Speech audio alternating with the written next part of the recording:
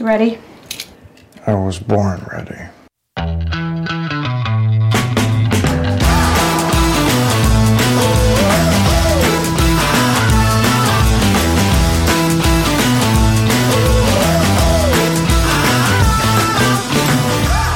Welcome to the Advisory Opinions Podcast. This is David French with Sarah Isgur.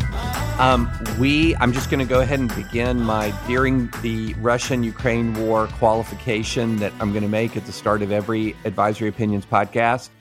If there are issues that arise within the ambit of the podcast, which there very, very well may be, and in fact, there might be some very interesting international law issues arising in the coming days as EU exerts itself, as economic sanctions start to bite, as the war continues and is expanding and might be expanding into indiscriminate attacks on civilian areas.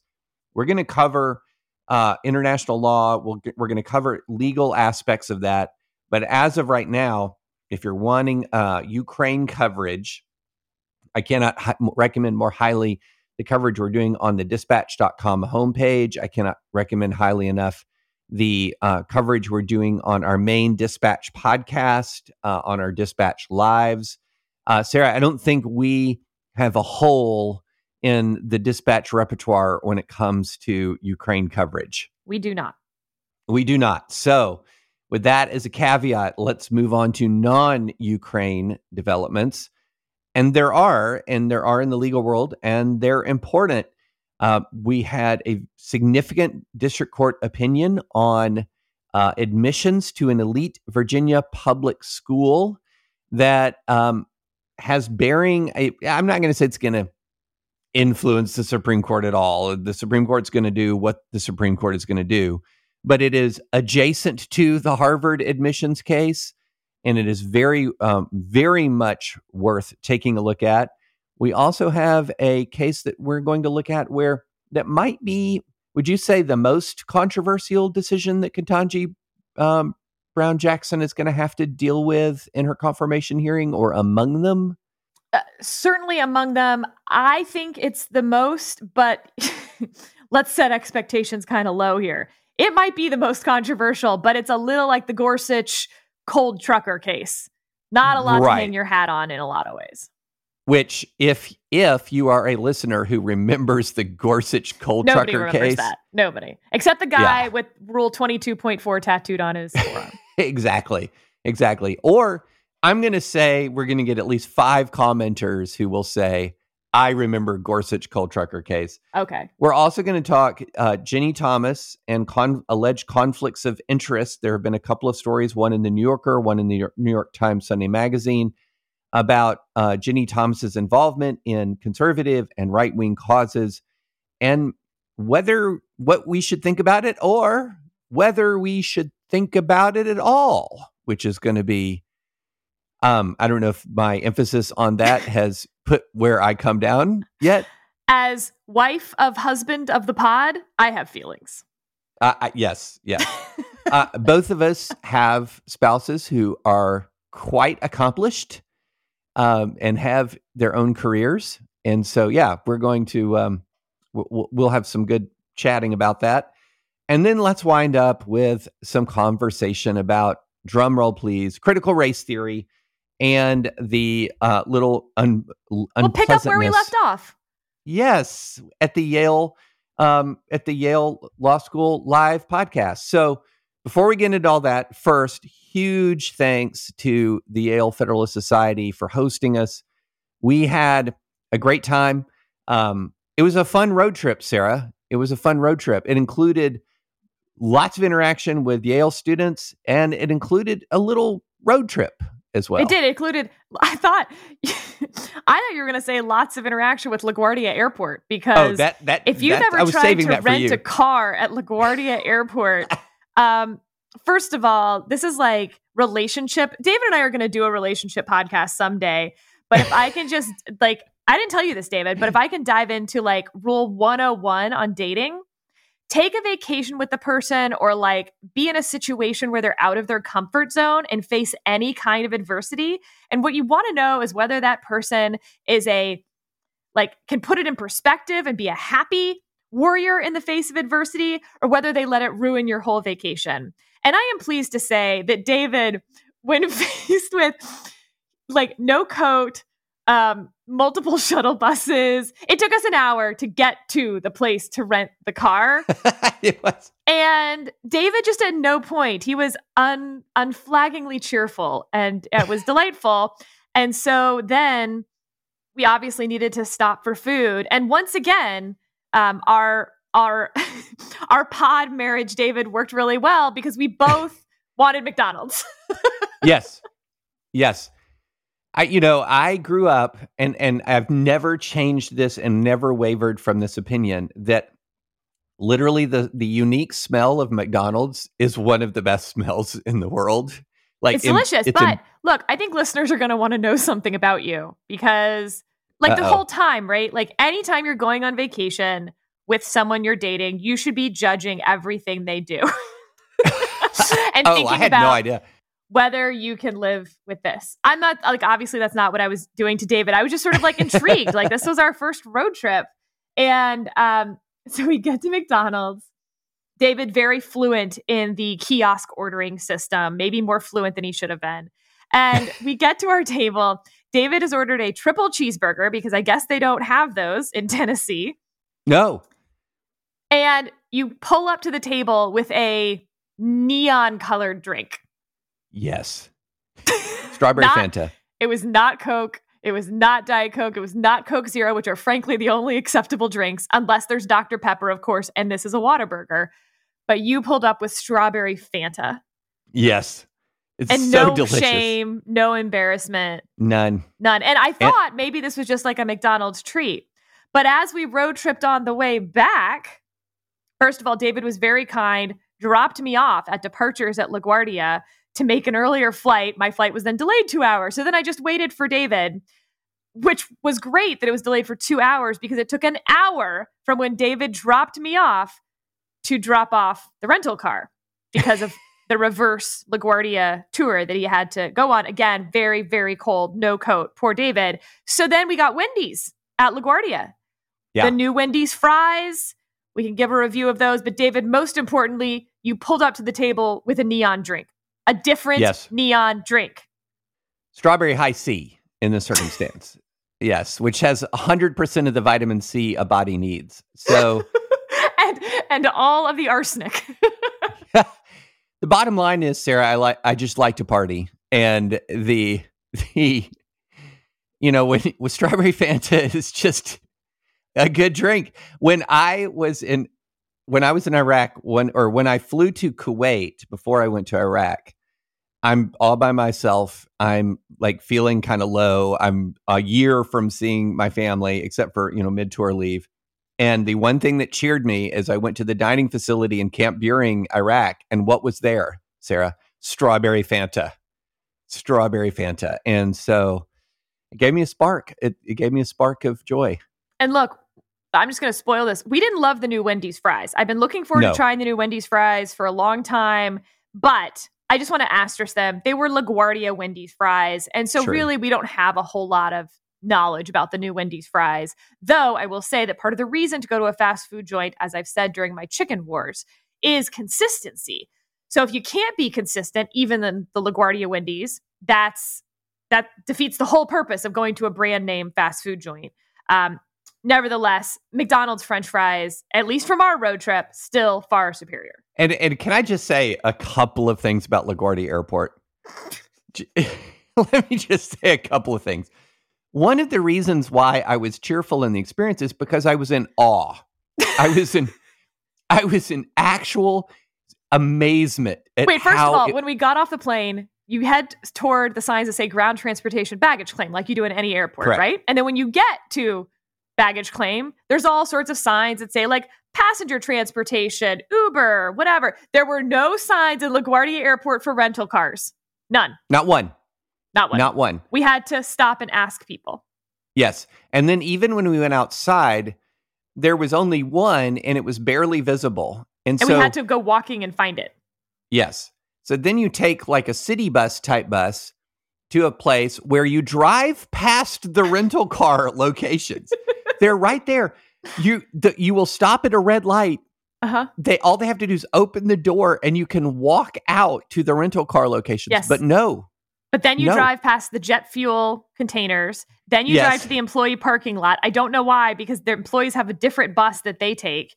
You drive through the employee parking lot, do a U-turn, turn around, drive back by the fuel storage, drive back basically by the rental car section again, and then they drop you off in 1940s Casablanca.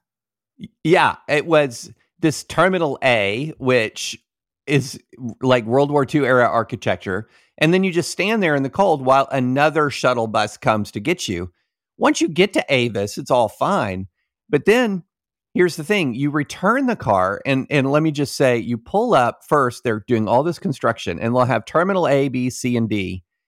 And they do not list the airlines under the terminal sign yet. So you better know your terminal, and not all boarding passes say it, just FYI. So we drove past A, B, and C before we found where to drop off Sarah. Then I go to try to drop off the car, and the rental car return sign points you to Hertz only. The rental car return. So then I drive past Hertz, and the next thing you know, I'm passing through a sign that says, "Thank you for visiting LaGuardia." And I'm in the neighborhood. and at this point, I'm just driving past all of these intersections that they're all uniformly saying, "No U-turn." So that was fun. Drop off the car, take rental car shuttle to the next place to wait for the city bus. It's at this point 25 degrees. Because I don't know why, Sarah, I did not pack a heavy coat. I'm just sitting out there with no real coat for 35 minutes in the frigid cold while city bus after city bus. But again, how can I be upset when I'm just amazed? It's just amazing. But it was a fun road trip, David. I had fun. And we basically did our podcast just like the two of us for each other, both directions. Commentary the whole way. Yeah, it was fun. We had a good time. All right. So let's dive into the real stuff. So over the last couple of days, we got an opinion, and this is an opinion that's going to matter more than your average district court opinion because of a couple of reasons. One, it's extremely hot button issue, racial admissions. I mean, this is what the Supreme Court's going to be deciding, obviously. And number two, hot button for the same reason as the Harvard case the Supreme Court's going to decide, because it involves what looks like efforts to diminish a particular percentage to diminish Asian American representation in the student body. And then number three is a little more nuancy kind of thing. And it's the direction of civil rights laws more broadly to what I would say as meaning what they say. And, Sarah, I think the way to sort of set this up is basically you have this school. It's a multi-district school, and it has long been the admissions requirements have been, published for a long time. It pulls students from Fairfax County, Loudoun County, Prince William County, Arlington County, and Falls Church City in Northern Virginia. So your neck of the woods. I live in Fairfax County, and you may recognize those county names because those are the counties we were watching so closely during the Youngkin race, based on the school closure, some of the CRT stuff. That's Loudoun County and Fairfax County in particular are where the parents were sort of having a full school board meltdown. We had Ian Pryor on, who was the head of parents of Loudoun County. And so this is that area already very tense on this subject. Yes, already very tense. And another reason why I forgot to say why this is significant is this has echoes of one of the key issues in the San Francisco recall. So it is the same key issue. They tried to do the same thing. Right. To take sort of the Harvard Yale, Stanford combined high school. This is the shining light high school, and dramatically alter its admissions requirements for the purpose of adjusting the racial composition. So the school board in the fall of 2020 changes the admissions requirements. So here they were before the change. So you had to reside in one of the 5 participating school divisions, be enrolled in 8th grade, have a minimum core 3.0 GPA, have completed or be enrolled in Algebra 1, pay a $100 application fee. And then if you satisfied these criteria, you were administered 3 standardized tests, the QuantQ, the ACT Inspire Reading, and the ACT Inspire Science. I don't know what those tests are, by the way. If you achieved a certain minimum score, you advanced to a semifinalist round. Students were selected for admission from the semifinalist pool based on a holistic review that considered GPA, test scores, recommendations, etc. And that way, a little more systemic than maybe your typical college admission standard, but those were the standards. So then they changed them to be eligible for TJ, Thomas Jefferson. Under the new policy, students must A, maintain 3.5 GPA, be enrolled in full-year honors Algebra 1 course or higher, be enrolled in an honors science course, be enrolled in at least one other honors course or Young Scholars program. Then the court says the board also changed the evaluation process, moving from a multi-stage process to a one-round holistic evaluation that considered GPA, a student portrait sheet, a problem-solving essay, and certain experience factors, which include an applicant's attendance at a middle school deemed historically underrepresented, B, eligibility for free and reduced price meals, C, status as an English language learner, and D, status as a special education student. And then in addition to all that, the new process guaranteed seats for students at each public middle school in the school division equal to 1.5% of the school's 8th grade class size. Whew, okay. Those are all massive, massive changes to huge what TJ would be. Yes.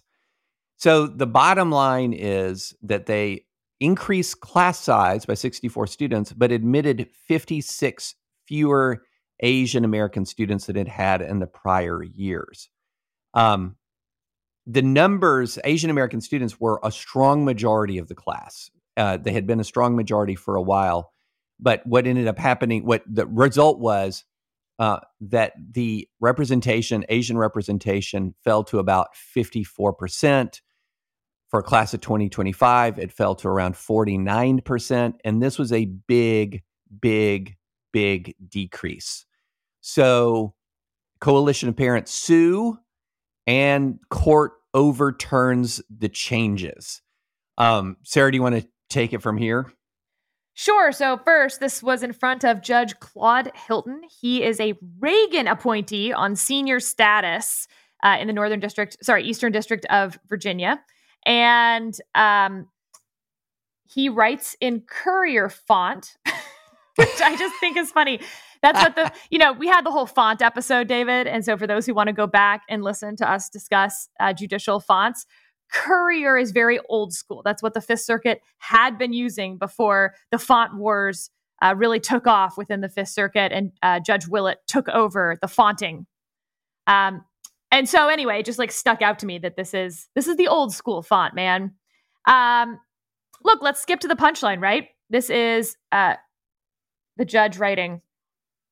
The Supreme Court has recognized only 2 interests as sufficiently compelling to justify race-based action: remedying past intentional discrimination and obtaining the benefits of diversity in higher education. This is citing the most recent Supreme Court opinion on affirmative action, parents involved.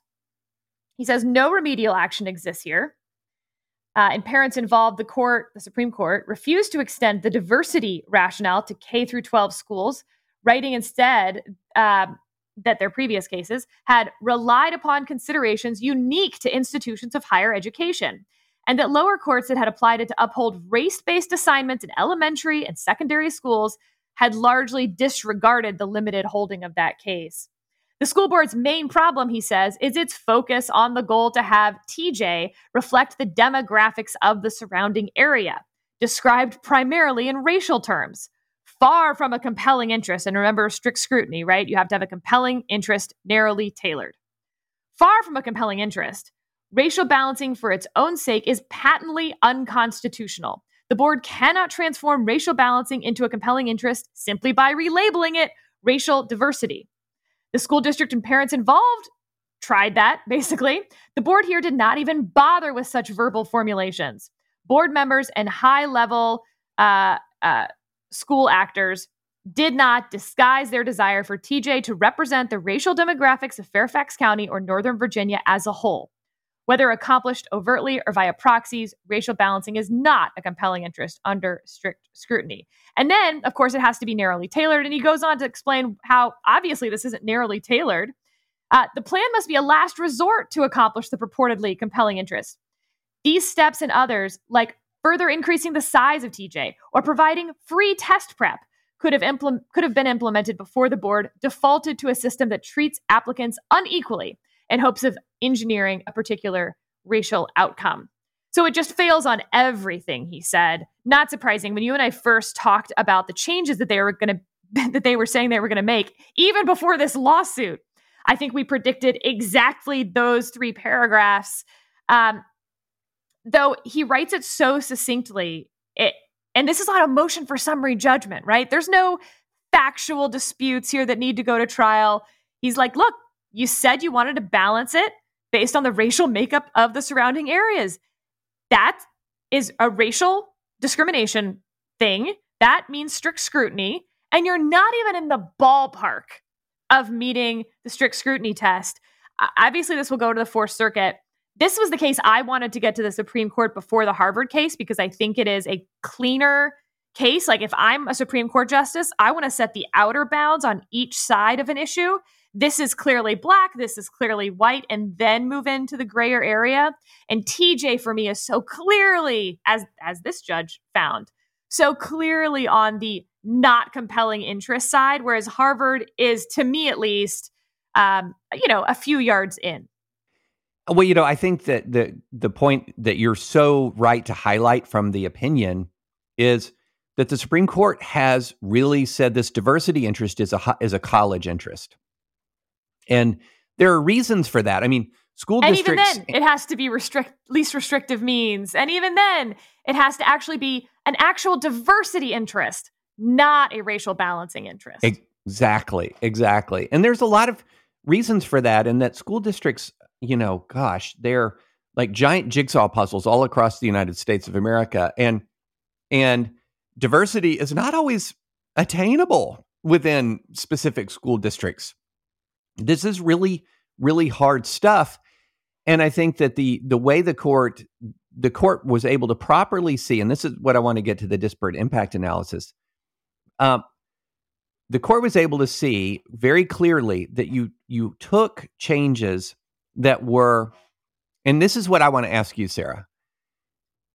If these were the initial long-standing TJ admissions criteria, and parents were just challenging it out of the blue because it did not demographically reflect the county, do the changes, if they had been the initial long-standing criteria, do the changes still fall? So, super interesting question, because that's what I wanted to get to next too. No, you could create a charter school that has this exact set of admissions criteria. It's actually it's still higher education related, but even so, let me explain. In Texas, this is how they got around the affirmative action policy with public colleges and university. They said if you're in the top 10% of any graduating high school in Texas, you're guaranteed admission to a Texas university. And it had the effect, of course, of because these schools, it goes without saying, are not that racially diverse, by accepting the top 10% of all of the schools, you're actually getting a very racially diverse set of admittees. So yes, a different school could have done exactly this admissions criteria. And by the way, I hope they do. Because what they're trying to do is say, let's take the top, whatever it is, 2, 3, 4% of students at every middle school and put them into a school together. I think that's a great idea. But it's very different than what TJ's goal was. TJ's goal was to take every kid from the 5-county area who could possibly get in to Yarverton. Yeah. So it's STEM specific, and it's to prepare them to have a job in a STEM field at the highest tippy top level. The people from TJ, I don't know the exact numbers, but it's an absurd percentage go to Ivy League, MIT, Stanford, Chicago, Caltech, top STEM programs. So it's just a different school. I think it's a great idea to have all the smart kids in a school together. I would have been in that school, no doubt, but not in TJ. I have one of my best friends went to TJ, and I'm like, yeah, not my thing. Interestingly, by the way, one of my babysitters goes to a public school in the area, and she turned down admission to TJ because it is so notorious for lack of a better word, kind of being an unpleasant place to go to if you want to be a kid and want to be able to like chillax at all. Yeah. Which was a high priority for me in high school. Yeah, for a lot of us. I've heard rumors of Adderall problems at the school. It's just constant, right? They are constantly pushing themselves and each other to attain these things at a young age. It's sort of like sending your kid to boarding school in that sense. So again, that's what TJ was. And the other thing about this, and I would say on the chillaxing point, I mean, look, Sarah, we all know Dungeons and Dragons modules do not build themselves. I needed time. But actually, what am I saying that I would have gotten to go to this other school? A 3.5 GPA? No, not even close. What I am surprised about, though, is like, why not reduce the application fee, the fee to take those tests? So, for instance, I think the AP tests when I was in school were like $20, $25, maybe they were $50. And the school would pay for your first, 2 AP tests. Like, why not have the school give each school a pool of money to sponsor kids to take these tests rather than overhaul the whole system? I actually think $100 is too high to even take the test to find out whether you're going to get in. But the thing that, and we got a lot to cover, so I'll hit this and then we can move on to the next case. But the thing that also really stands out about this, which is also what really stands out about Harvard, is how clearly the Asian population, I don't want to say is the target. Well, in this case, more than Harvard, they were the target, explicitly the target. It's the target. And that's another thing that makes this case easier to me, is that unlike the Harvard folks who all have lawyers / are lawyers, they were very careful in what they've ever said publicly. Not so with the school board in question here. They were very forthcoming, very honest about there being too many Asian kids at TJ.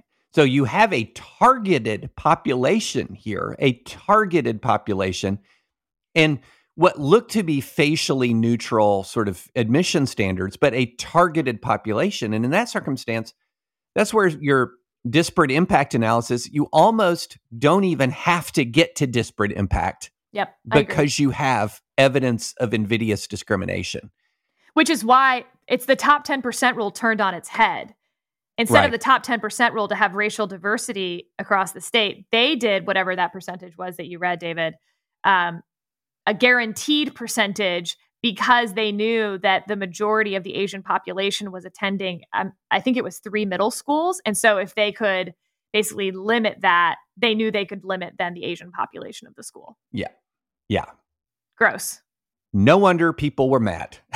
Yeah. In other words, it was no really wonder gross, people were mad. Frankly. I'm much more on the fence of whether I think the Harvard thing is gross. Whether it's constitutional is a different question for me, but I am not, I don't like the Harvard admission stuff, but I'm not outraged, I guess. This TJ thing was outraging. It was, as you said, invidious discrimination against Asian Americans. They were clear about what they were doing. It looks a lot more like the Jewish discrimination in higher education pre-World War II when they developed the SAT, where they're like, too many Jews. Nope, we've got to find a way to weed them out. The SAT turned out to be a funny way to do it. They misjudged those Jews, man. We're tricky. Wait, David, can I tell you my favorite Jewish joke from this weekend? There was a Jewish joke this weekend. Did I miss it? Yeah, no. I mean, I didn't send it to you, but I'm gonna say it now on the podcast. So The press did an interview with Ukraine's President Zelensky's mother. Reporter, Mrs. Zelensky, the whole world admires your son Volodymyr for his bravery and leadership. You must be very proud. Mrs. Zelensky, my other son is a doctor.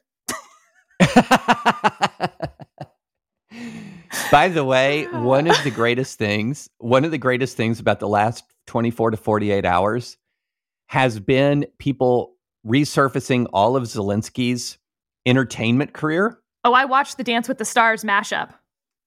Oh, have you seen him in the leather-clad, like, looks like some sort of a send-up of a Beyonce video? I don't think I saw that one. We might put that in the show notes. We might have to. It's just, the thing is, just as a digression, because I wrote about Zelensky over the weekend, my gosh, history is a funny thing. And how a person who there is nothing in their biography that would indicate that this guy, like there was a lot in Churchill's biography that said, yeah, I'll stand on the roof during the Blitz. That's what I'm going to do. Hero of the Empire by Candace Millard on Churchill's young years in the Boer War. That'll tell you exactly who's going to stand on the roof during the Blitz. Yeah. Zelensky, on February 21, there was a New York Times essay or op-ed from a Ukrainian journalist who said he's just in over his head. He's just in over his head. And the argument was, pretty compelling. But I was talking to somebody the other day and who has been working this issue. And they said, look, he was dealt the worst possible hand. If you're going to talk about how do you prepare for this, he was dealt a pair of twos. And you can critique this or you can critique that. But once the shooting started, my gosh. Well, he's played the president of Ukraine in a long-running TV series there. It was very popular. And I have to think he's imagining what would that character do at various points. And honestly, if more of our presidents asked what would Jed Bartlett do, not the worst idea in the world, frankly. Well, all I know is the guy, what he's doing is resonating across the world. He was prayed for by name at church this morning. Anyway, it's remarkable. I do think that Twitter, for instance, various online commentary, we're treating this a little bit like a movie and that we're cheering for the hero, assuming that like Indiana Jones, he has to come through in the end. And, just because they've been able to hold off the Russians for 5 days, just because Zelensky is doing incredible things, increasing the morale of his troops and of his country. He asked all prisoners who had combat experience to be released from prison if they were willing to fight. He's doing everything he can. The movie 300 is a movie too. Yeah. That's a point I made exactly in my Sunday newsletter. This is not a movie is a sentence that was in there, which is, this is not guaranteed to have an happy ending for him. It is unlikely to have a happy ending for him. And or for the thing Ukraine. Is, yeah. Or frankly, for the world at this point, now that, because Putin wins, it's an unhappy ending for Ukraine and Zelensky, obviously, and for all of us to some extent. Putin loses. You think he's going to lose? You think he's going to walk off and say, well, I guess that didn't work out? He has a nuclear arsenal that he just called up in case he loses. There's no losing for Putin. He has to be able to save face. He has to be able to win, or he doesn't stop. So there's no good outcome here. And there's this account of, so we've seen the EU. This was not supposed to be a Ukraine podcast, but we've seen this the is EU what our road step trip up. Sounded like, us just like bouncing around too much. Yeah, we've seen the EU step up. And it's interesting. There's a story that came out last night that essentially what happens, the EU's dithering and bickering, in comes Zelensky into the call. And he basically says, I might not be alive tomorrow. We need you. And it was described as, quote, extremely, extremely emotional. And that these are people who have been used to arguing and talking about messaging points and brand management. And here's a guy who's literally in the middle of a Capitol under fire and won't leave it. And they're arguing about a few Stinger missiles And so I think the moral power of his leadership has made an impact. I'm frankly stunned at how quickly Europe has mobilized behind Ukraine, and I don't think it works out the same way without the power of his example. And Agreed. There's just a difference in leadership where leadership says, "I'm with you," and demonstrates it. There's just a difference. All right. Well, moving on to the debate over Ginni Thomas. Yes. The wife of Justice Clarence Thomas. So, David, we're not going to rehash the entire history of Justice Thomas on the court. Although, frankly, it's hard to fully understand what these articles about Ginni Thomas mean without understanding the last 30 years of history of Clarence Thomas and the media, Clarence Thomas and even individual reporters writing some of these things, and the moment that the Supreme Court's in as it's looking at Roe v. Wade and affirmative action. Everyone's pointing to Roe v. Wade on the right as the reason why they're going after Justice Thomas and his wife right now. I think it's the Harvard affirmative action case. But let me read to you what the Washington Post actually wrote last week, 10 days ago now, David. All right. And this will be good flow into the CRT conversation as well. What you're writing, if you are going to read what I think you're going to read. Oh, I'm going to read that. Okay. Clarence Thomas, a Black justice whose rulings often resembled the thinking of white conservatives.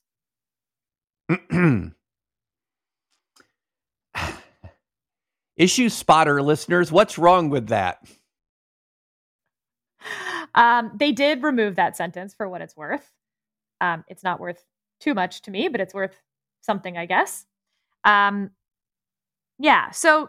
I'll just set that as the backdrop then for the next article that drops, David. An even longer profile of Ginni Thomas and her work. The point being that Ginni Thomas is a right-wing activist, and her work promoting right-wing causes that sometimes come before the court should cause Clarence Thomas to recuse himself, and the fact that he hasn't should concern people who care about judicial ethics. That's sort of my high-level summary of the piece. Right. Let me just start with my first beef, David, that is actually just a journalism beef. Again, if you want to explain anything to someone in politics, I think you have to also explain whether it's unusual or rare. Like if you go out of your way to say like, OMG, this thing just happened, and you provide no historical context, then I have to assume that you don't want your readers to have that context. And that's where I take your bias from, not what you're actually writing. I think you can write really mean things about someone, and I will not think you have any bias in doing so. And I judge that by whether you're providing your readers what I think is the relevant context, so that a reader coming to this with relatively fresh eyes, who's not steeped in this world like you and I are, can walk away kind of understanding, maybe not the full football arena, but like the 10 yards on either side at least. And David, look, it just didn't even come close to that standard. Mark Paoletta, he was in H.W. Bush's White House counsel's office. He worked on Justice Thomas's confirmation hearing. He also worked in the Trump administration at OMB. So he wrote in several right-wing publications, pointing out what was left out of the article, which I think is relevant. And again, it doesn't mean that you shouldn't write this about Ginni Thomas and let people know what's going on. And it doesn't mean that what they wrote was false or anything like that. But context here, I think, would change some of the conversation. Three, pieces of context. One, we've talked about Stephen Reinhart a little bit on the podcast. He was known as sort of the most left-wing judge on the Ninth Circuit. He had a famous phrase where he said they can't overturn them all, in reference to why he kept sort of defying Supreme Court precedent. His wife was the executive director of the ACLU of Southern California. And when the Prop 8, that same-sex marriage amendment to the California Constitution, came up the ACLU of Southern California filed an amicus brief in the lower court, and his wife had spoken about the case publicly. And Reinhart absolutely didn't recuse himself. Quote, my wife's views are hers, not mine, and I do not in any way condition my opinions on the positions she takes regarding any issues. And then, of course, he voted that Prop 8 was unconstitutional, which was his wife's position as well. There was a similar situation with a judge on the D.C. circuit. Her husband was ACLU's national legal director. He, of course, said all sorts of things publicly about cases that would then come before the court, that she voted en banc on. No problem there. And then, and again, David, I want to get to your point about whether we should be discussing this at all. Justice Ruth Bader Ginsburg's daughter is a law professor, and she wrote an article specifically on a case that was pending before the Supreme Court, and the petitioners cited her work several times to the court, to her own mother. Not only did Justice Ginsburg not recuse herself, of course, she voted consistent with her daughter. And if you're hearing all this and saying like, well, yes, because people tend to marry or raise, in their household, people who agree with them on these issues, exactly the point. The causal direction is going the wrong way. You think that Justice Thomas is voting the way that he does because his wife believes it? Maybe it goes the other way. Maybe she believes it because her husband does. Or maybe they married each other because they share similar beliefs. Either way, in order to prove a problem, to me at least, David, you'd have to show that his jurisprudence had changed to suddenly meet with her expectations, or that there was a financial interest. And while they create a lot of smoke around the financial interest, they don't got it. At no point do they got the financial interest in him ruling a certain way and her making money that therefore makes him money. And so that's the substantive critique of the story. Let me just give a merits thought, though, David. I'm not super comfortable with what Ginny Thomas is doing. And if husband of the pod, were Solicitor General someday or something else, I doubt that I'd continue this podcast with you. But I also don't like that and don't think it's very fair. Right. Okay, we'll have to revisit that when he's Solicitor General. So, yeah, you think that if he's SG in the confirmation, they're like, and we would love for your wife to continue talking about cases. Could you, Mr. Keller, explain the Gnaw Dog Doctrine for us? But do you think for a second that Scott, as Solicitor General, is any more affected by me as his wife with a podcast or without a podcast? Nope. I'll be saying the same things at cocktail parties and to our friends, whether it's being recorded or not. Pillow talk is pillow talk. And as I've said before, David, Scott and I have very nerdy pillow talk. Well, I think you really hit on you hit on the key. When I'm looking at the Clarence Thomas, Ginny Thomas situation, number one, let me stipulate the following. I don't like Ginny Thomas's activism, especially in the latter part of the Trump years. I knew her very little bit in the before times, super nice person. But I don't like a lot of this activism that they unveiled. The problem you have here is if you want to talk about a justice who has which justice of the United States Supreme Court has a more established, longstanding judicial philosophy, comprehensive, coherent than Clarence Thomas? You're talking about a person whose judicial philosophy is the stuff that is so well understood, is so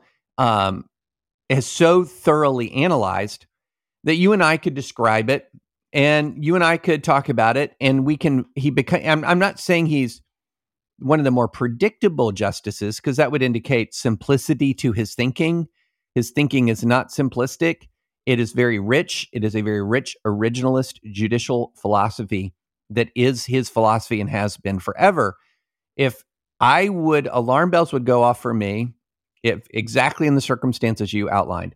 Is there evidence of some giant payment to Ginny Thomas for quote unquote independent work that is involving cases before the court? Ooh, that would bother me. We don't have that. And the other thing is, does Ginni Thomas do some work, and then all of a sudden Clarence Thomas's jurisprudence change? In other words, does Clarence Thomas suddenly not become Clarence Thomas jurisprudentially?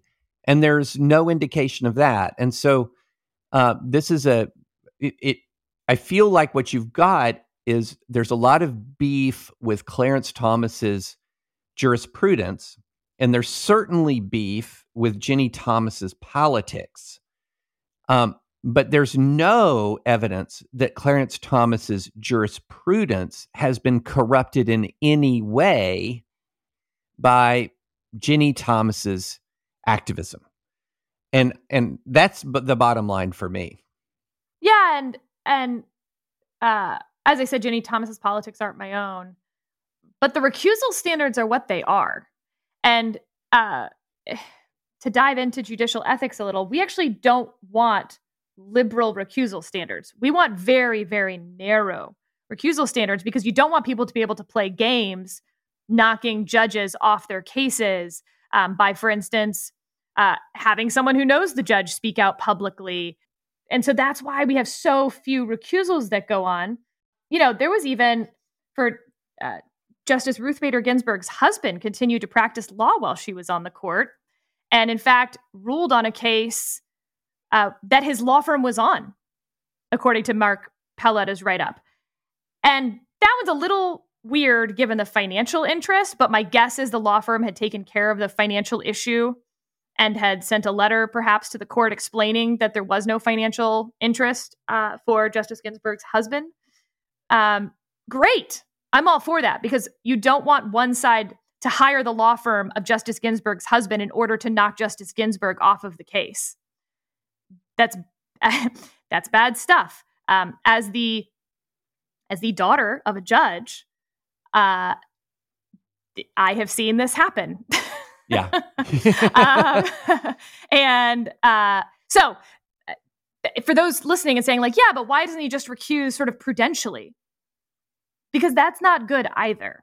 And so you have to create recusal standards that are standardized and they're for everyone. And if it's good enough for Judge Reinhart and it's good enough for the DC Circuit and it's good enough for Justice Ginsburg, then it has to be good enough for Justice Thomas. And I don't like spending a lot of time talking about someone's wife or children.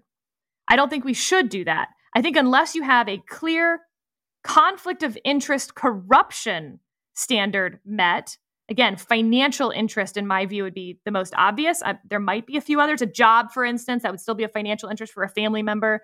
Fine, but otherwise, maybe just leave the families out of it. We don't need to be going through this stuff. Yeah. No, I agree with you. I agree with you. In the absence of compelling evidence, it's in pulling the families into the battle is one of the things that is making our politics so incredibly toxic. David, I wanted to follow up on our questioner at Yale, because I actually think his underlying question is important. And I wanted you to answer it. And I felt like things got a little tense. And it was just like you'd answered it. And then he had some good follow-ups, but we just didn't have time. There were a lot of other people. We didn't get to all the questions that were even of people who were in line. So, David, let's start from my first question. Is there a lawful way to prevent teaching a version of American history that we don't like in secondary schools that we think is harmful to the proper education of an American citizenry? Is there a lawful way to do that? Absolutely, there's a lawful way to do that. Okay. Yeah. So if you have so K through 12 curriculum is basically entirely in the hands of the state. Public K through 12 curriculum is basically entirely in the hands of the state. And yeah, so but the state decides that it's ditching the current curriculum and it's only teaching Marxism and that Vladimir Putin is the best leader in the world right now. And the state has decided that, and the school board is on board. As a parent, is there a way for me to sue or for then the state to pass a law banning the teaching that Vladimir Putin is the best leader in the world? Well, yeah. So what is the ultimate authority of state curriculum would be state government. And state government defines how the curriculum is selected. So that varies widely from state to state. Some states delegate authority to a state school board. Some states leave the final analysis of what the curriculum is going to be local schools. So this varies, but the state government, in theory, has the power to define what the curriculum is for every public school in the state. It can remove the authority from any in any lesser political subdivision of the state, and it can remove it all the way up to the top and can say every student in this school from K through 12 will receive the following instruction and define each textbook, each assigned reading, everything. They have an enormous power over K through 12 education. Now, it is not unlimited power. Why is that? There's still some constitutional constraints that come in, and there's also civil rights constraints. So, for example, a state could not say, our teaching is that, we're going to mandate the teaching of a hierarchy of races with white people on the top. That would be a civil rights violation. Or at the bottom. That would be a civil rights violation. We just had a court striking down what would be called a curricular kind of decision of a admissions of a K through 12 school, or actually of a high school at Thomas Jefferson, on civil rights grounds. So civil rights hovers over everything. And civil rights laws were the primary, by the way, civil rights laws were the primary tool given to Black parents to help them overcome Jim Crow and segregation post Civil Rights Act and post Brown v. Board of Education. Where we ended our colloquy with our young friend was you were saying that the CRT laws were overbroad and unlawful, and that civil rights overbroad, unwise, and unlawful when in certain circumstances, especially when applied to higher education. Great. And then you said civil rights laws, which ban discrimination on the basis of race, could cover a lot of these situations. And his question was, do you think those civil rights laws are overbroad? I would say the reality is that the civil rights... Now, this is a very complicated question. There are some circumstances where civil rights laws, especially 15, 20 years ago, there was an attempt to interpret them in such a way that they would encompass constitutionally protected speech as harassment. That has largely been rebuffed. So as a general rule right now, civil rights laws exist in harmony with the First Amendment. So they're going to prohibit harassment as opposed to prohibit just speech I don't like on matters of race. So I think there's harmony. Sorry, if these states in question with CRT laws passed the exact same language as the federal civil rights legislation in question as state law, you'd have no problem with that. Not only would I have no problem with that, almost every state has done that, in fact. So almost every single state has a human rights law or their own state civil rights law. Some of it's even broader than federal civil rights law, like the Unruh Act in California. So, but here's the interesting question, Sarah. In some ways, civil rights law has been construed in an underbroad fashion. And that's in the category of reverse discrimination. In other words, the Thomas Jefferson situation, or the Harvard situation, that there is right now we're going through a judicial rebalancing of civil rights law that is much more along the lines of what Justice Roberts said. The best way to stop discriminating on the basis of race is to stop discriminating on the basis of race. And that there is some room, I believe, for civil rights law to expand its reach to be consistent with the text and its application in other circumstances. So this is civil rights law should apply when you're engaging in racist actions that are designed to ameliorate, for example, other racist actions. So racism to ameliorate racism, that should be a no-go. And that's actually a case I brought up in the Q&A, a Stanford case where Jewish employees were told, you got to hang out in the white affinity group. Well, A, what the heck are you doing putting people in affinity groups to begin with? And B, why are you telling Jewish employees that they're with the white guys? Do you not know anything about the history of white supremacy in the United States? Spare me. But the bottom line is that civil rights laws for 58 years have been the primary mechanism for formally, legally dealing with actual racism manifested in American society. Okay, so David, you have, for every CRT law that has actually been passed, I don't think I know of one that you think is good or support. There's one that is relatively benign that I'm aware of, but it's benign because it does nothing more than essentially reassert existing law. Right. Okay, fine. And you and I have talked on this podcast quite a few times during the George Floyd protests, when Ahmaud Arbery was first shot and killed, in the context of the NFL's lawsuit with Flores. You and I have talked about the fact that we both believe that there are systemic racial issues and discrimination in the country. Given that, and given the fact that you don't like any of these CRT laws, is it fair to say that you actually are kind of okay with some amount of white privilege teaching in the classroom, in K through 12 classrooms? Okay, so that, I hate the phrase K through 12 for this reason. There's such a big difference between K and 12. What? So okay, but break it down. News at 11. Are you fine with white privilege, Ibram Kendi teaching at any point K through 12? Okay, so Ibram Kendi, I'm not fine with that because I think it's bad curriculum. Okay. Am I fine with Derek Bell? Yes. Am I fine with Kimberly Crenshaw? Yes. 1619 Project? Which essay? I mean, so some of the essays in the 1619 Project were actually quite good.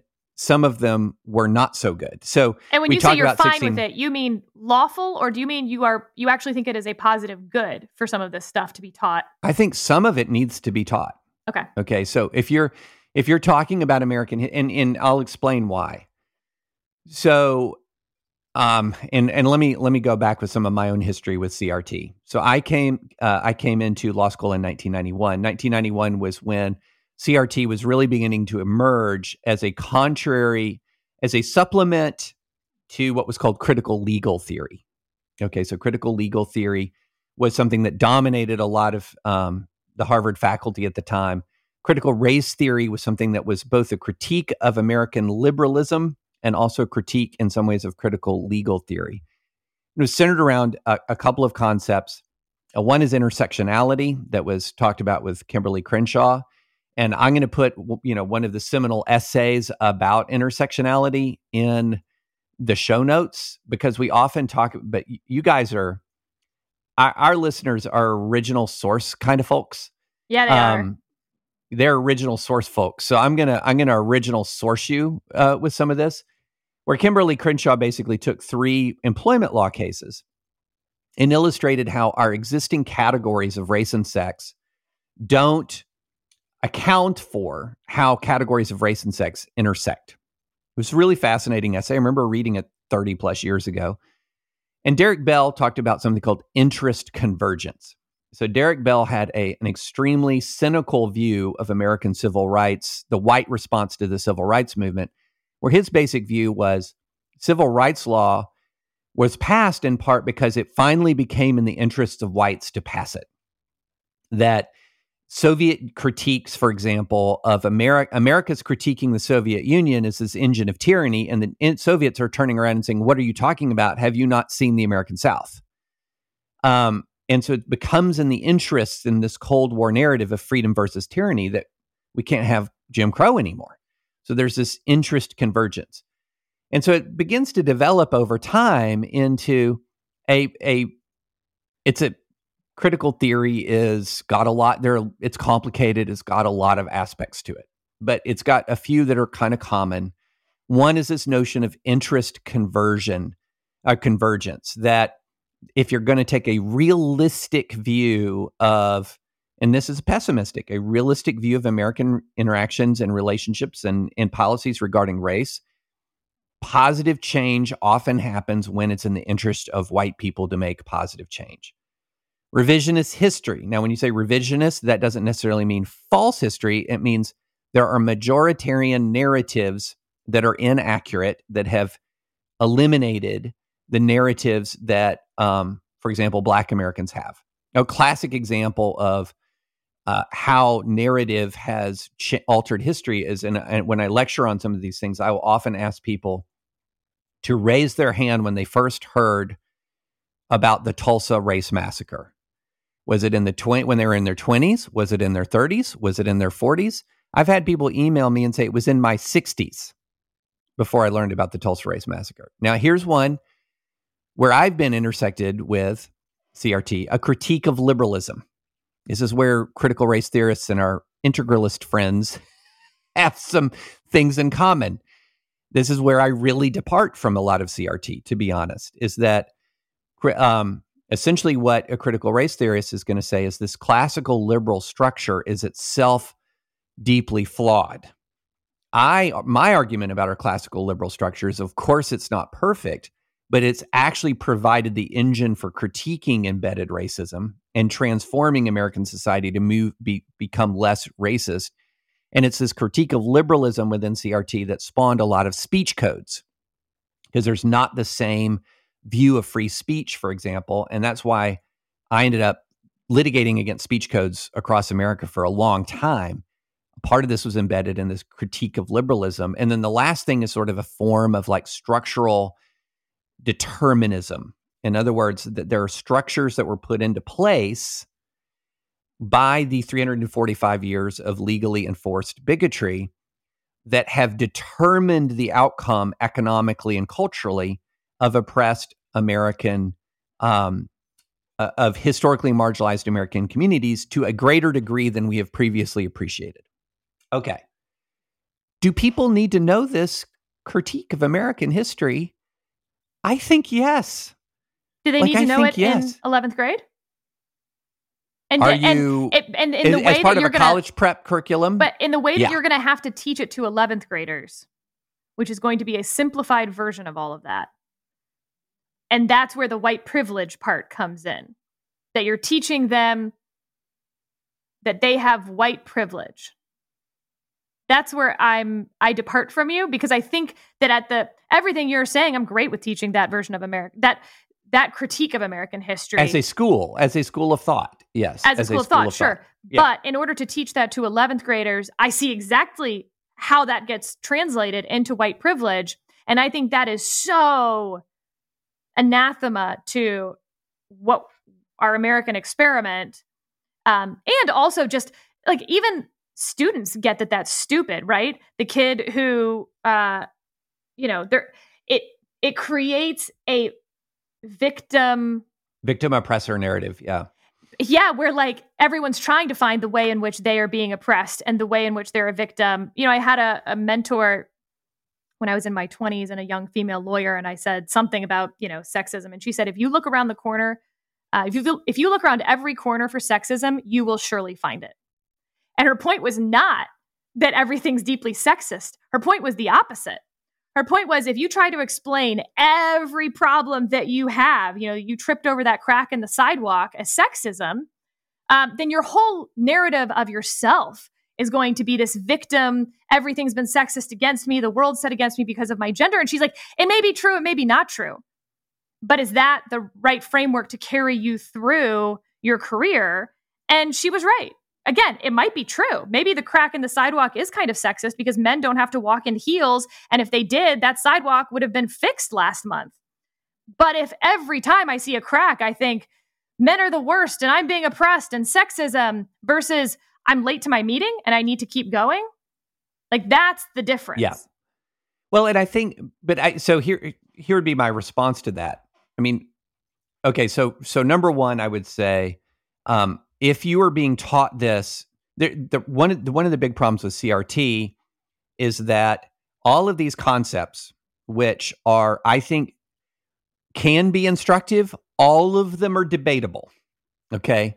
Some of them are, I think, insightful. I think that particularly the CRT folks who have been deeply embedded in CRT have done some really fascinating historical work that has not been done before. But David, our history keeps increasing. Since I've been born, there's 40 more years of American history. So what are we taking out? just to fit in more of the timeline, plus trying to fit in CRT all in a high school survey course? But see, but it depends on the course. But that is, and I think that's why I keep going back to curriculum, grade appropriate, ability level. So are you talking about a general survey course in American history, or are you talking about AP history of, an AP history class, or a history of the United States? AP history is a survey course. Or it's history of the U.S. since, I would say an AP history survey course that introduced at least some of these concepts would be solid, along with rebuttals, or a history of the United States, Civil War since Reconstruction, or a history of Reconstruction. I mean, I'm all for introducing debates. I'm even for introducing this as one of the debates. Here's one version, here's another version. But David, that's not what's happening in a lot of these schools. That's a pushback that you're getting. Yeah, and that gets to my second part, which is why you have to focus on curriculum. What ends up happening is a lot of these things get dumbed down and turned into DEI, diversity, equity, inclusion, word salad nonsense. So what people really get mad at, and justifiably so, is, things like when you see a PowerPoint from the Smithsonian that says, like meritocracy and punctuality that's whiteness.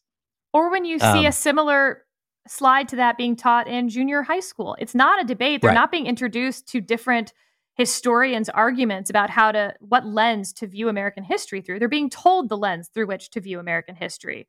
And that's a fine distinction that you're making, that yes, in 11th grade, if you're introducing it in an AP history course as here's this one essay, here's an essay that disagrees with it. But that's not what these parents are by and large complaining about. That's where we're going to have to really depart. Okay. So what's happening in the real world, in my view, is this. And I'm going to, you know what I'm going to do, Sarah? I'm going to FOIA some stuff, and we're going to circle back. I like it. Because I'm seeing what anti-CRT hysteria is doing where I live. And so there are places where things like my third grader is being shown some sort of slide about whiteness. And that's absurd, which is, again, why I go back to curriculum. What is the curriculum here? Okay. And you're pro-transparency. Pro-transparency. Of all Parents kinds, should be able at all levels, just across the board. You should be able to read anything ahead of time that your kid is going to be exposed to. You have no beef with any of that. No. My view is, so the way I said it is curriculum, transparency, civil rights. Curriculum, transparency, civil rights. So good curriculum, transparency, put the lesson plan online. Let me see what my kids are being taught. And civil rights, as far as a legal hammer to bring down when you're seeing actual discriminatory harassment or racial discrimination taking place in the classroom. But here's what ends up happening. Because the definition when I just walked through sort of a short definition of CRT, I guarantee you there are listeners who have feelings about CRT who've not heard that. Okay. There are listeners with feelings about it who've not heard that definition of CRT. So then what does CRT become in the real world? In the real world, what CRT becomes, it becomes teachings about race I do not like. And that's what ends up happening. And then the problem is you overlie this activist definition of CRT of they're teaching about race in a way that I do not like, with extremely broad language of statutes that doesn't define, not one of these statutes defines CRT, by the way. Not one. They're all billed as anti-CRT statutes. They don't actually define CRT. What they ban are very broad concepts. And when people criticize me or critique me like that guy did at Yale Law, they start with one of maybe 8 definitions of concepts. And one of the concepts is unquestionably covered by civil rights laws, like teaching that one race or sex is inherently superior to another. But a law, for instance, that said it is unlawful to teach anything that could make someone else feel guilt because of their race, that is clearly overbroad, as any speech law would be if it's about the other person's subjective feelings. Yes. And that was one of the laws in question. Absolutely. Or, in Tennessee, a law talking about that even any creed is superior or inferior to another. So wait, Nazism? Can I say Nazism is bad? I mean, this is how poorly drafted a lot of these laws are. And so here you have parents and they say, I want to do something. And then here comes a legislator with this really big and broad law that is subject to an enormous amount of abuse, as we've seen them be abused already. So, David, all of this is true. Yes. But talk about intersectionality. This isn't happening in a vacuum. It's happening at the same time as gender issues are being taught at an incredibly young Correct. age. And that's not CRT. It's a totally separate issue, Different thing. Except they intersect quite a bit. And so, look, I was accused of I was too dismissive on a previous podcast of the concerns of parents. It's not that I'm dismissive. It's that this is a legal podcast. And so my feelings for you as a parent are relatively unimportant, I would imagine, to most people. But yeah, I get it's all of these things intersecting and feeling like your kids are being taught a straight up different version of American history, different version of what science actually is. Yeah. And that you're being told to sit down, shut up, and let it happen. That's the complaint, David. And that's where I think your answer is, we have laws on the books that prevent the extreme versions of these things that you're seeing. And those lawsuits are playing out, by the way. The problem is if you pass overbroad laws about how it makes someone feel, you've got a problem. And we talked about the don't say gay laws. Hey, David, though, can I say one other thing about what went down at Yale? I talked a little bit about why, in general, the idea of having a culture where you're not allowed to talk to someone who your team doesn't like is corrosive. But, part of it was a little strange because I didn't really say a whole lot, but part of the criticism was that I was speaking to their dean of students, who is part of the Trap House Gate email thing that we discussed in a previous podcast, and is the subject of a lawsuit being brought by two non-FedSoc students, but related to the same types of DEI issues and related to the Professor Chua dinner party gate and all the drama that's going on at Yale. So that dean of students had been the dean of students at Harvard when I was there. And so she came by to say hi and to congratulate me on having a baby, which she had seen on Instagram or otherwise. Look, as some of you have commented in the comments, he didn't know what you were talking about, Sarah. How is he supposed to know? Wait, isn't that kind of the point? He didn't know what we were talking about and assumed that because I was having a pleasant conversation with someone he didn't like, that somehow that it was appropriate to sort of, and I'm going to now take this out of what he actually said or even meant, that it could ever be appropriate to brand someone as a traitor for having a pleasant conversation with someone who you disagree with. And this goes, I think, David, to such a generational, cultural point about disagreeing with someone by engaging with them in a pleasant, non-disagreeable way. If you can't do that, especially after leaving a place like Yale Law School, but really leaving kindergarten, frankly, then we have failed you as an older generation because you've got to be able to engage with the other side. And I'm sorry that our members of Congress don't seem to be able to do much of this either.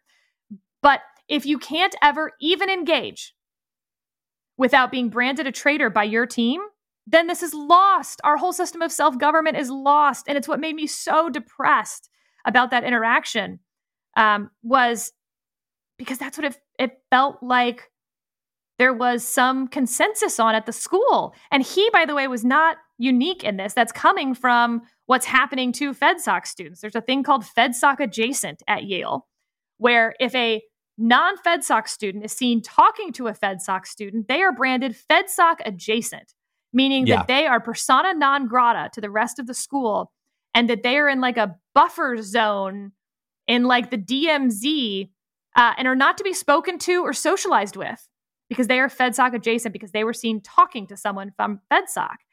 And so to then see a FedSoc member kind of do the same thing with me talking to Dean Cosgrove, I was like, it's broken. I don't know how you fix that, except I will tell you that was a little bit of what was happening at Harvard in your era, David. And Dean Kagan, I think, deserves a lot of credit for what she did. And my point in saying that is not to pat Dean Kagan on the back. Or Justice Kagan, she doesn't need my pats, but rather to say the leadership starts at the top. And if we can see Harvard do a 180 on this stuff, it is not impossible to turn around, and it is possible with a single person leading the way. Leadership matters. Okay, a couple of things. One, for us, it wasn't FedSoc adjacent. It was women who were saying, I'm not going to date anyone in FedSoc. Well, that's allowed. They don't have to date you. They do have to engage in conversation with you. So one thing... Although, David, can I just tell you, since this is a relationship podcast, I also had a pay it forward rule that if any guy works up the guts to ever ask you out on a date, you have to say yes, because if you just reject him, having not even gone on the date, that guy you actually want to ask you out will get rejected by some other woman and will be too shy to ask you out. And so I had a strict pay it forward system. Everyone could get a first date, which is how I went out with Ben Shapiro. Which needs to be its own podcast. Yes. But so two things. One is I've been out speaking a lot, and I get this CRT question all the time. And one of the first things I ask is, tell me about your school. Tell me about what they're teaching at your school. And what I have found is oftentimes people will have a lot of knowledge of a CRT abuse taking place 800 miles away, and then less visibility on what's happening in their kid's own school. And so they've seen something on the news. They've seen a horrible diversity PowerPoint, stupid diversity PowerPoint from, like we just talked about, that whiteness is punctuality is whiteness or whatever. And they're very worried about it, but they have very little visibility on their own school. So the first thing that I say is know your school, because that's where your influence lies. And that's where the transparency laws and pressure come in, because before you really want to pass any law on substance, you want that transparency first. That is the key, is the transparency. Yeah. So know your school. And the second thing is people with extreme vitriol have come after me about these civil rights laws and saying, how dare you relegate parents to civil rights laws to address racial discrimination? Number one, you're way underestimating the power of civil rights litigation, way underestimating it. But look at these TJ parents. Exactly. Number two, here's the thing I want to get to about this. And I just want to make this point. When Black parents had faced decades of Jim Crow, outright white supremacy, outright segregation, what was the tool that we gave them? We gave them civil rights laws. And now you're going to turn around and you're going to tell me that when white parents in the U.S. face 1/1000th of the challenge, let's just be honest here, 1/1000th of the challenge, the tools that we gave Black parents to deal with decades of segregation just aren't enough for us. They're not strong enough for us. We need stronger tools. Now, you think about that for 5 seconds through the lens of how CRT analyzes our society. I kind of see your point. Just ponder. I see. Ponder. We'll leave it at that, David. We'll leave it with that ponder. And this has been a tease for our relationship podcast on dating and so much more. Well, and we didn't even get to the Ketanji Brown Jackson case, so we'll have to table it. We'll have to table it. That will come up. We don't, the hearings have the hearings been scheduled yet? I haven't seen them scheduled yet. No, but they've said they want to be done by Easter. Not the hearings, like the vote. Oh my gosh. Okay. This will be done. We will talk about it, and it's honestly not that exciting. No. So there's a reason why we left it on the table. But as always, we appreciate your comments, and please, if you want to contact us, we've reached the point where email is so overwhelming that we're really asking you, nay, begging you, please comment in the comment section. We're working out a bug with Substack that's going to allow us to actually be a more effective in responding to comments. There's a technical problem with it that I don't want to bore you with, but we read all the comments. It is going to be a lot easier for our lives now. One of the wonderful side effects of the success of this podcast is a lot of y'all have really interesting things to say, and it's blowing up our inbox. So please go to the comment section. We value your input. We'll read them. We promise. And then also, please subscribe to thedispatch.com, to this podcast from the Apple Podcasts, and please rate us. And we will talk to you on Thursday.